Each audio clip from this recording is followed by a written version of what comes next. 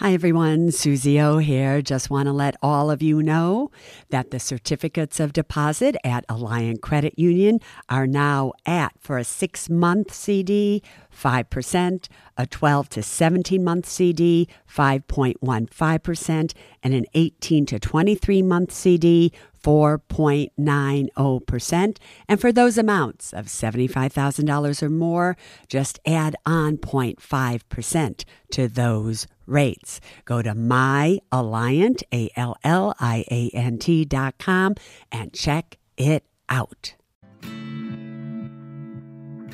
Suze Orman here, and you are listening to the Women in Money podcast.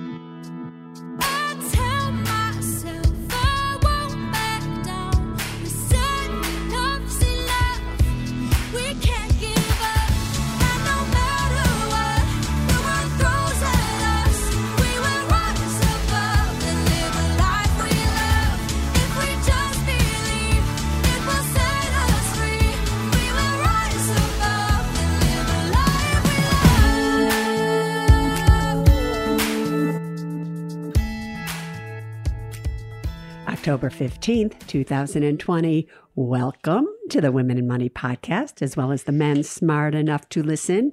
This is Ask Suze Anything. This is where you write in and ask a question, and if chosen, it's answered on the podcast.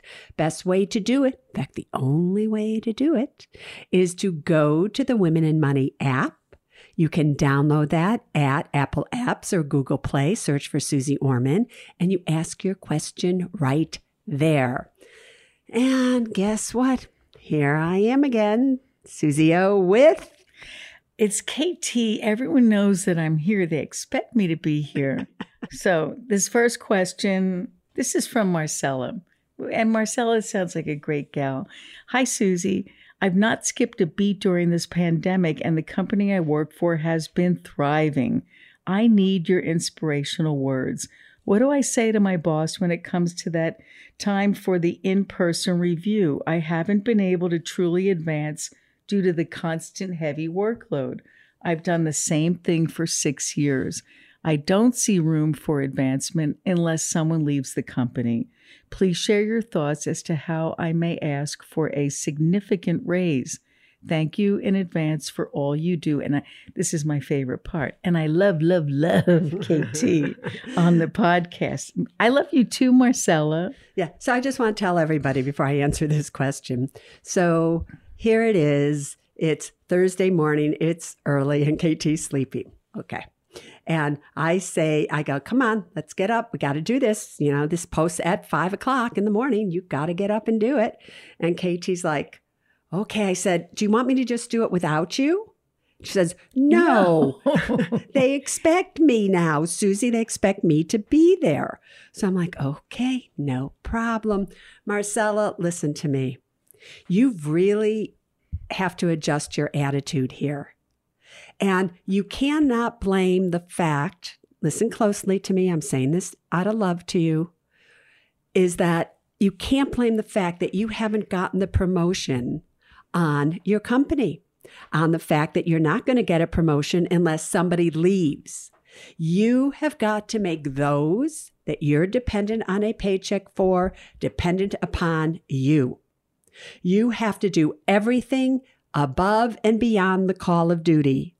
And when you go in there and ask for a raise, you have to do it with the most power you have ever felt before in your life. I would not go in there and ask for a significant raise. Because if you ask for a significant raise, they're going to say what? They're going to say yes or no to you. I would go in there and I would make it an either or question. I would go in there being powerful, being strong, being smart. And I would go in there feeling really secure in who I am. And I would say, I want a 10 or 15% raise. That is not a yes or no question. That's an either or question. And let's see what they say. Because it takes a really strong boss to say, I'm not giving you either. If you really feel you deserve a raise, then maybe it's time, even right now in the pandemic, that you start thinking about maybe this isn't where you are meant to stay. to be able to leave a place that you're already working at, you need an 8-month emergency fund. You need to be out of credit card debt. You need flexibility. So if you decide, you know what, I'm out of here because they're not appreciating me, that you can leave. Just remember this one saying that I'm going to leave you with. When you undervalue who you are, the world undervalues what you do. Can you just think about that? Are you undervaluing yourself? Do people feel like they don't need to give you a raise? Because what are you going to do? You're not going to say anything about it. Just think about what I just said. All right, next question. That was good. So glad you liked it. No, that's good advice. I think that's really important. Suze, this is from Mihaela. Hi, Suze. I hear you talking about life insurance a lot. You tell us to get $1 million in coverage, but could you specify which term insurance? I was looking into it and I see term life, 10 years, 20 years, etc. So overwhelming. How do I choose? Mihaela, you never heard me say you had to have $1 million of insurance. You just need to have enough insurance that if you unexpectedly died, that there would be enough death benefit so that if it were invested at like 3% or 2%, it would generate the income that was lost. Your real question is, however, how do you know if you should have a 10-year, 20-year, 30-year, and what does that mean? When you buy term insurance, there are many different kinds of term insurance that you can purchase. You can purchase annually renewable, which means every year your policy renews, but your premium goes up. You could buy 5-year, 10-year, 20-year, or 30, like I just said, and those are the years where the premium is guaranteed at the same level. So if you got a 20-year level term policy, for all 20 years, your premium would be level. Again, just go to selectquote.com. Put in your information, 5 quotes will come up. You select the one that's cheapest. Okay, Suze, next question is from Kelly Jo. Hello. Hello, Kelly Jo. Hello, Kelly. I am 36 and have finally met the person I want to spend the rest of my life with. I'm happy for her. We are both financially independent. Are there any financial benefits to getting married? It's not something I've ever seen myself doing, but for this person, I just might do it. Thank you so much. Well, let me ask you this, KT. For years we were together and we weren't allowed to get married. And then a few years ago it was passed where gay marriage was legal. Any benefits? All right, do you want me to answer, Kelly? I'm asking, I don't want you to answer Kelly. I want you to answer me. Are there financial benefits? Any benefits, period.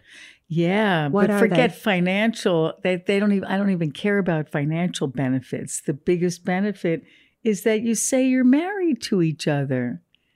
That's like the most beautiful thing you can do. I love being married. I love married life. I like saying that, we're wives and spouses and we're married.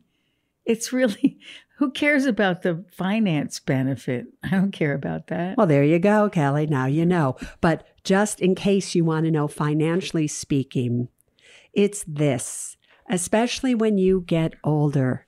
If you're married, or maybe even not when you're older, both of you have retirement accounts. Maybe you have a substantial amount of money in the retirement account. And let's say he dies.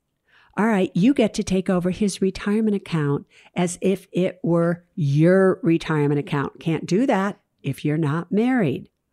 Also, maybe you acquire a whole lot of money one day and you want to leave it to your spouse estate tax-free.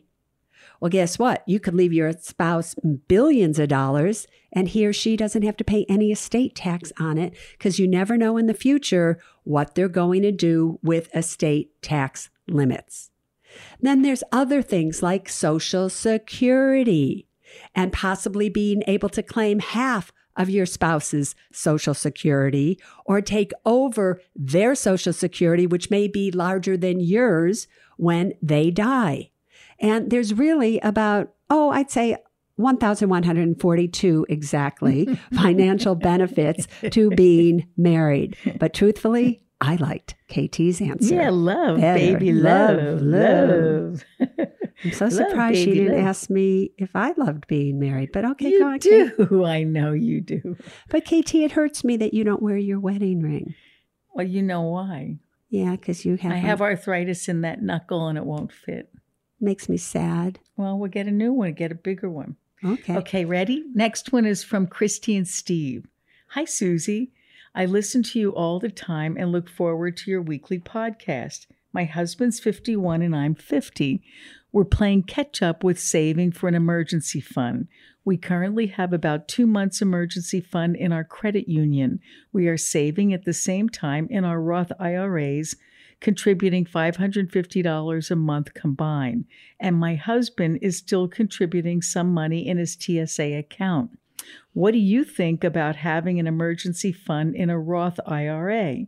Does it need to be kept separate at a bank? I want to contribute as much as I can to our Roth IRA, but I want to be secure in our emergency savings. Thanks. This is from Christy. I love this question, Christy. So you betcha you can use a Roth IRA as your emergency account. And no, it does not have to be kept at a bank. I personally would be keeping it at a discount brokerage firm very shortly. TD Ameritrade is going to be Charles Schwab. So it would be either at Charles Schwab or Fidelity or one of those. But here's what you need to do, right? You need to make sure that the money that you put into a Roth IRA while you are building up your emergency fund outside of your Roth is invested in a money market account. It is not to be invested in the stock market because if you need it, you don't want to have to get it when possibly the markets are down. So you would just simply put it in a money market account at the discount brokerage firm that you are with. Then once you have built up an emergency fund outside of the retirement account, then you can go back to your Roth IRA and invest all of that money. Remember, any money that you originally put into a Roth IRA, you can take out at any time, regardless of your age or how long it has been in there, without taxes or penalties. But what's good about you putting that money in there is the max that you can put in, because you're 50 or older, is $7,000 a year. So this way you're getting 7,000 in, 7,000 in, 7,000 in. And if nothing goes wrong and now you've built up your emergency fund outside of your Roth, now you have $21,000 more in a Roth IRA that you wouldn't have had in there if you hadn't done it this way. Yeah. So, Susie, here's another topic on the Roth. This is from the Boyers. Hi, Susie. We're 3 years out from retirement. Should we convert at least some of our traditional IRAs into Roth IRAs? We have the cash money that could be used to pay the additional taxes due to the increase in income from converting. We currently make about $120,000 a year gross taxable income. We expect to make $76,000 a year from railroad retirement and draw approximately $36,000 a year from our retirement savings. We need advice. Thank you for considering us. All right, Boyers, here's what I think. Because I don't know how much you actually have in your traditional IRA. I can't accurately answer this question. But when you are 3 years out from retirement and you need $35,000 from your traditional IRA in order to live, I would not be converting money to a Roth IRA unless you have so much money in there that you can easily take $35,000 out and not really notice it. But I don't think that's the case here somehow. So you aren't long enough from retirement to be doing this. If you told me that you weren't going to retire for another 10 or 15 years and there was time to make up for the taxes that you paid in growth on the account, I would have said something different. But 3 years to take out $35,000, I don't think so. Susie, here's a question from Alana. My question is about my mom.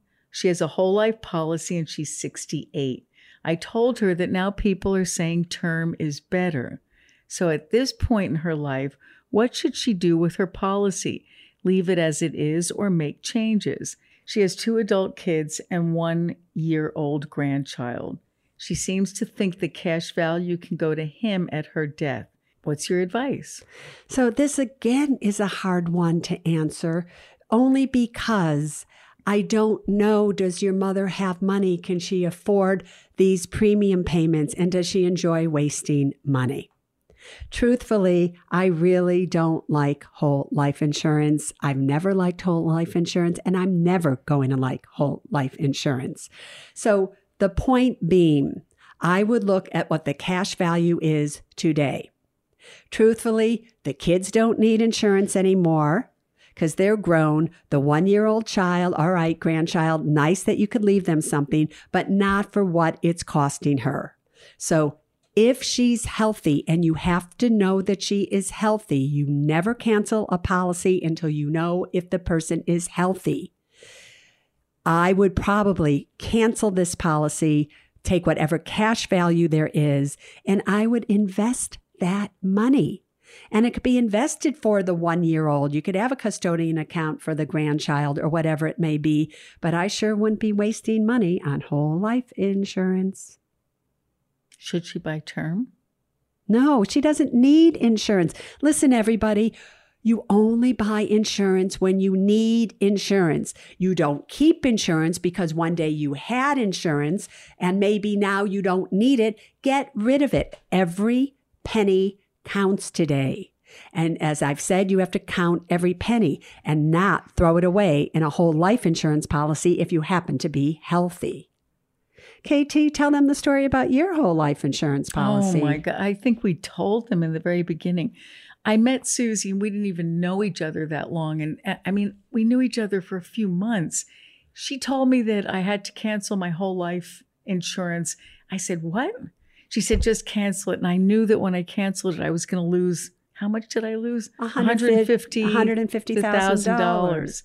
And I was so proud that I had this policy, which every year on my birthday, I put in, I think, $15,000. 15 or 20. I put in quite a bit. And Suze said, I'll tell you what, KT, you cancel it. You lose that money. Let me make that investment for you. Because she still had a $50,000 cash value in this policy. She said, let me take the money and invest it for you, and I'm going to show you the difference of growth. Well, here I am, everybody. She made me really rich. All right. All right. There you go. So this next question is from Lori B. Hi, Suze.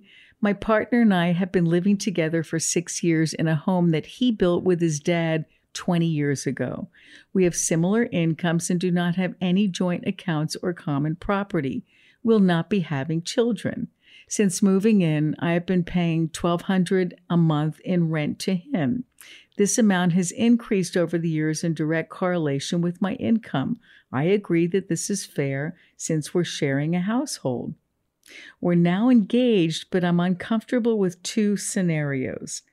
1, if he passes, I could theoretically be kicked out of the home.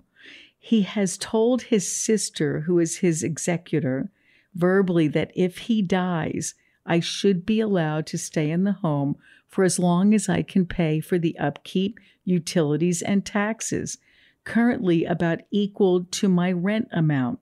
Once I leave the house, it will be transferred to his blood heirs. Second part of this, the mortgage will be paid off in the next 8 years. He said that he still expects me to pay the same rent amount, mortgage or not. I can't help feeling that paying all of this rent is a bad investment since I never acquired a transferable asset. What is your advice on our situation? He's 47, I'm 41, so hopefully neither of us will die soon. I would like to have a plan for these scenarios that is fair for both before we're married. There will be a prenup, but currently I am more concerned about having a will that could formalize his wishes as it relates to myself and the house. Can I just say something, Suze? After reading this, she's getting like the bad end of the deal both ways. Yeah, she right? is. So Lori, listen to me. First of all, you don't need a will. What you need is a revocable trust where he leaves you a life estate in that house, if you're even going to stay there, which we're going to talk about in a second. But you cannot trust his word to his sister. How many times have I seen a family turn on the spouses or the girlfriends or the boyfriends of their brother and sister and say, sorry, you're out of here. I want the house. I'm going to sell it, whatever. So just leaving it for a sister doesn't make any sense. And what happens if all of a sudden he's gone and he's visited his sister and his family and they're on vacation together or they're just on a holiday trip together and he and his sister die? They're in a car accident. It happens. Then what? Then who protects you? What I don't like is his nonchalant attitude about protecting you. Now, I know a lot of you may not enjoy me keep saying what KT and I do, but I think it's a really good example. And that when you're in a relationship with somebody and they have more than you, it should be their desire to protect you, their desire to not have to make you pay for everything. And it's just not right. When KT and I first met, KT had a home and she only had $150,000 left on her mortgage and it was in her name. And just a few years into the relationship, I paid off the $150,000 mortgage for her because I wanted her to own her own home outright. So then what we decided to do was to renovate her home. Okay, that was in her name, which I paid for. What do you want to say, KT? No, and I said, okay, great, Susie, let's put the title in both names. And she refused. And I, over and over and over again, because it didn't feel right, I said, wait a minute. I trust you. We love each other. Put the title of this home, very valuable property, by the way, in San Francisco. Put the title in both names. That's what's fair. And she refused. All she wanted was for me to feel very secure that if anything ever happened, I had now a really valuable home after that renovation. And so the point that we're both really trying to make here to you is that that should be the feeling of the person that you want to marry. Not, oh, it's all right. I told my sister this and that. Oh, and after it's paid off, you're going to continue to pay money. No, a marriage is about money as well, where that money could be invested and it could be growing for yourself and give you security so that one day, if you ever did decide to leave that particular house, you could buy your own home. You might not want to stay there forever. You don't know how you'll feel about living there. If God forbid something happened to him, maybe the memories would be too intense for you to stay there. I'm not liking this relationship, girlfriend. And there is no way that if you asked me if you should be marrying him, that I would say you should be. I don't like it at all. Wait a minute. I like it. I know. She's not liking it, Lori. I don't like it either. All right, so go on to the next question. Okay, Susie, this is from Amy.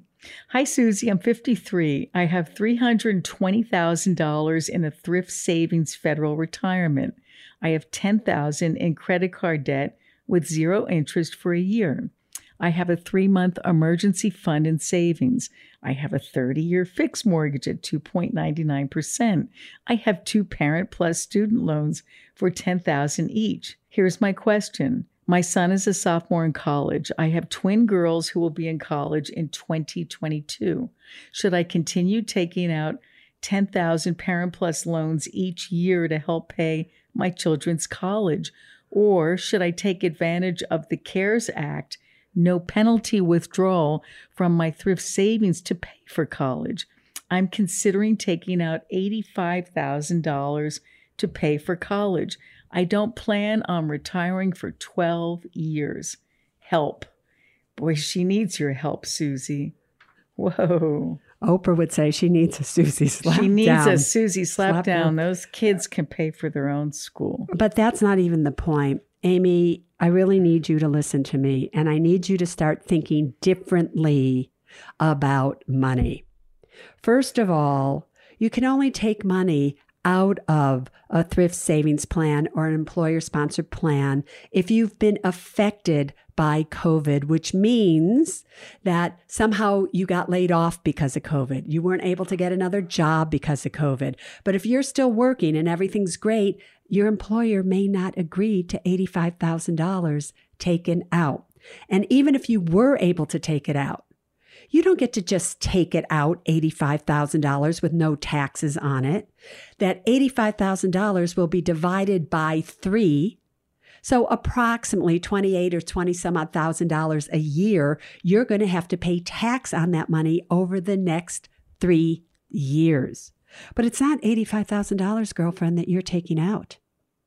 You need to think about this as what would that $85,000 be in 12 years when you go to retire? And even at just a 4% rate of return, which is nothing, you would have $137,000. You take it out, and what's left in your TSP is like $235,000. After 12 years, you're going to have only $380,000 in there, just a little bit more than what you have right now. You just lost 12 years. Again, if you left it in there, you'd have over $500,000 and possibly more if the stock market continues to go up.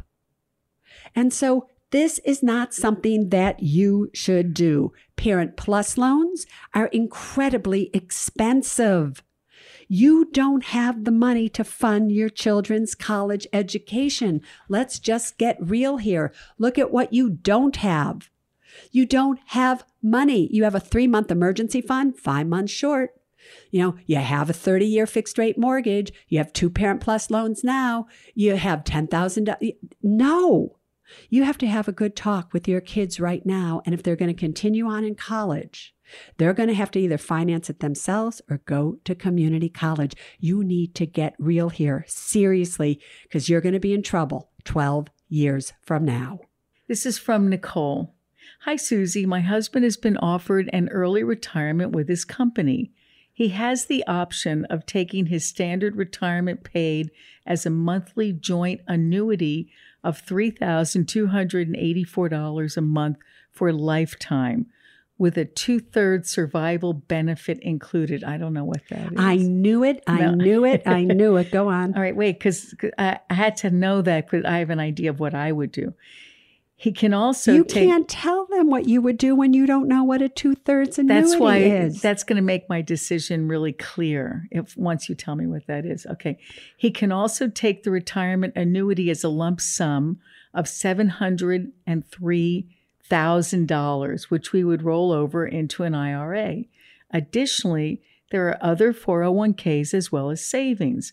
Which would you choose to do, lump sum or annuity?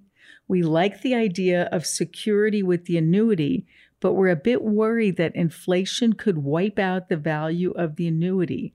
He is only 60 and I am 58. We're both in good health. We would love to hear your opinion, as I listen to you often and respect your ideas and knowledge. Nikki.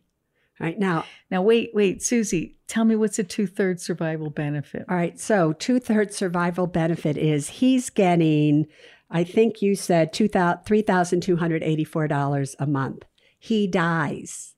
She gets 75% of that, 2/3 of that. She gets 75%. So it drops for the rest of her life. $3,284. It's going to drop to about $2,463 a month, every month for the rest of her life.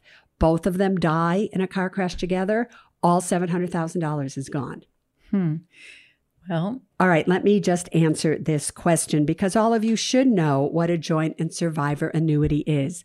I just want to say this, if you are ever taking a joint and survivor annuity, they normally also offer 100% joint and survivor annuity, which means whatever the spouse's benefit is, they die, you get the exact same amount. That's what I would be telling you to do. But in this particular situation, I don't want you to take the annuity.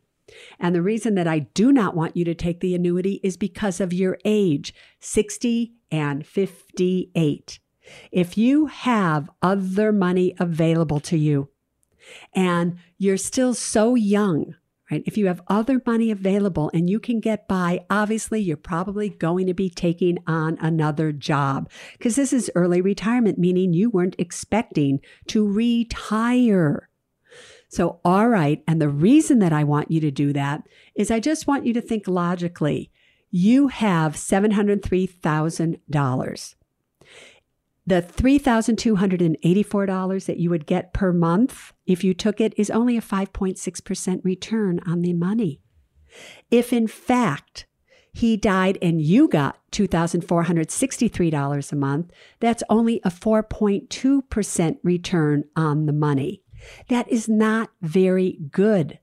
You could get that in good paying, dividend paying stocks, all kinds of ways. So what I rather see you do is take the money, the $703,000, and very simply, you probably aren't really going to retire for another 10 years. So if that's true, if you invested that money within an IRA at just a 4% annual average rate of return, that would be over $1,050,000, which could easily give you an income alone without you ever touching the principal, the exact same thing the annuity would give you right now. And I understand very well that you wouldn't be getting the income now, but you're not going to need the income now, and you don't want to add to your tax bracket by taking $39,000 a year in the annuity payment, not when you're this young. So no, roll it over. So that brings us to the end of Ask Suze Anything. KT, I love being here with you. You do, really? Listen, if I didn't, do you think you'd be sitting there? But look how fast it goes, right? I'll tell you, no one else could sit here and look at you the way you're dressed right now. We won't go into it. All right, everybody. Till Sunday, you stay safe. We can't give up, and no matter what the world throws at us, we will rise above and live a life we love. If we just believe, it will set us free. We will rise above and live a life we love. Neither Suze Orman Media nor Suze Orman is acting as a certified financial planner, advisor, a certified financial analyst, an economist, CPA, accountant, or lawyer. Neither Suze Orman Media nor Suze Orman make any recommendations as to any specific securities or investments. All content contained in this podcast is for informational and general purposes only and does not constitute financial accounting or legal advice. You should consult your own tax, legal, and financial advisors regarding your particular situation. Neither Suze Orman Media nor Suze Orman accepts any responsibility for any losses which may arise from accessing or reliance on information in this podcast. And to the fullest extent permitted by law, we exclude all liability for loss, damages, direct or indirect, arising from the use of this information. The must-have documents discussed in this podcast are legal documents created by a lawyer and distributed by Hay House.